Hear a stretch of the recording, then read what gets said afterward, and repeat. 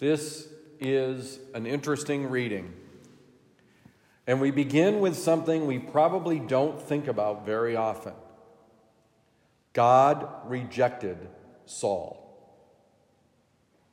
God rejected Saul. That's not a pleasant thing to hear, that God could reject anyone. But he rejects Saul as king. There is something, though, that I think we should hang on to before we dismiss this idea too readily, that God can reject. There is a belief about salvation that it doesn't matter what we do because ultimately God will save everyone. It's called universalism.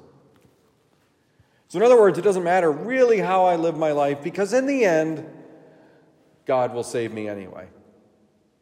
Or it doesn't really matter that I help the poor because in the end, God will forgive all of my sins and save me, whether I ask for it, desire it, or want it.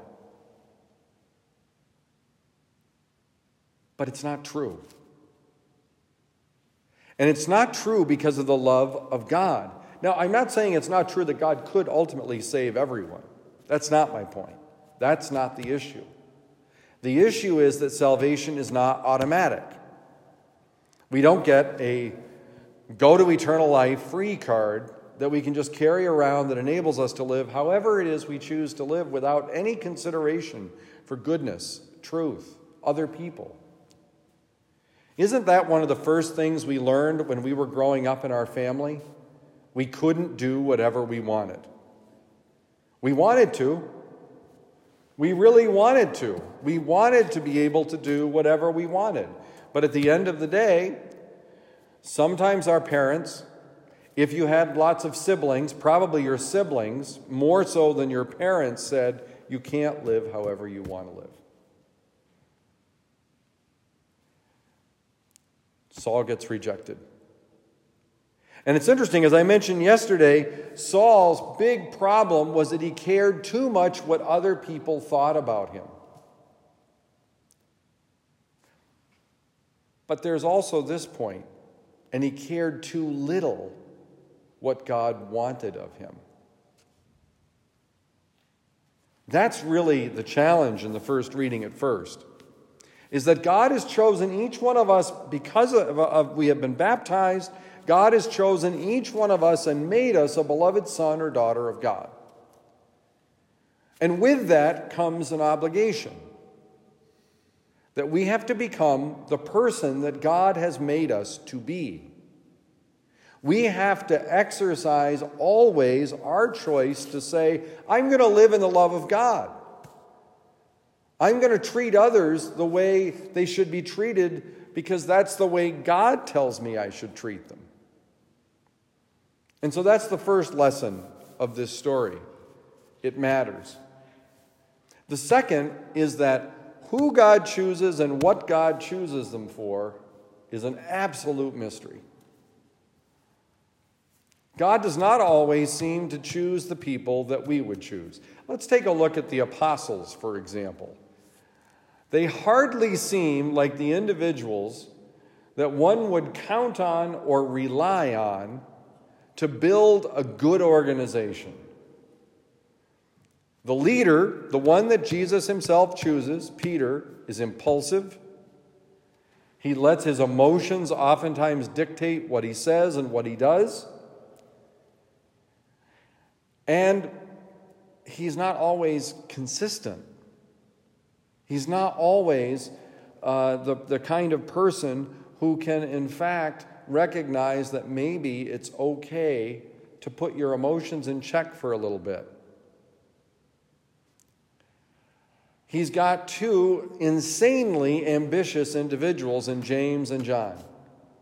They don't just want to be followers of Jesus, they want to be at the right and the left hand of God the Father Almighty. That is really a desire for greatness. There is really something in them.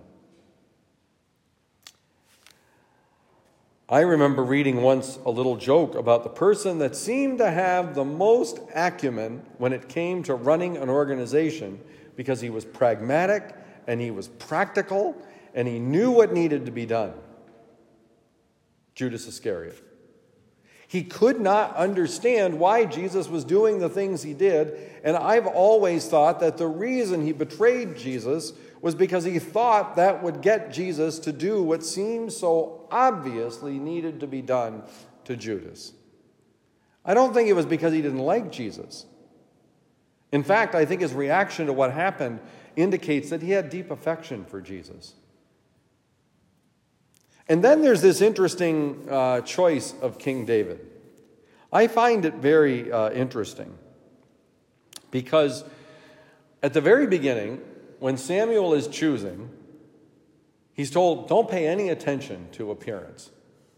Pay no attention to that. God sees the heart. But what's the first thing that's mentioned about King David, or the soon-to-be King David? He was a youth, ruddy in appearance, handsome to behold. What do we focus on? His appearance. The very thing that I guess we weren't supposed to pay attention to now is what's noticeable about David. I don't know what to make of that. I just make it as an observation. But here's what we know about King David. Even though he fails, he's got a heart. He's got a heart. He will go and do what needs to be done. He is a courageous man. He will go right into battle. When no one else is knowing what to do about Goliath, boom, David is right there ready to do that. And that's the story of his life. Now, it does sometimes get him into trouble. What about us? What has God chosen us to do?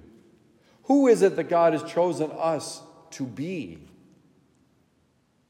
Can we think about the kind of person that God has made us to be? Can we think about how it is that God wants us to interact with people all around us? Let us ask the Lord today that we might make a splendid appearance in the best of ways, our faithful witness to the gospel.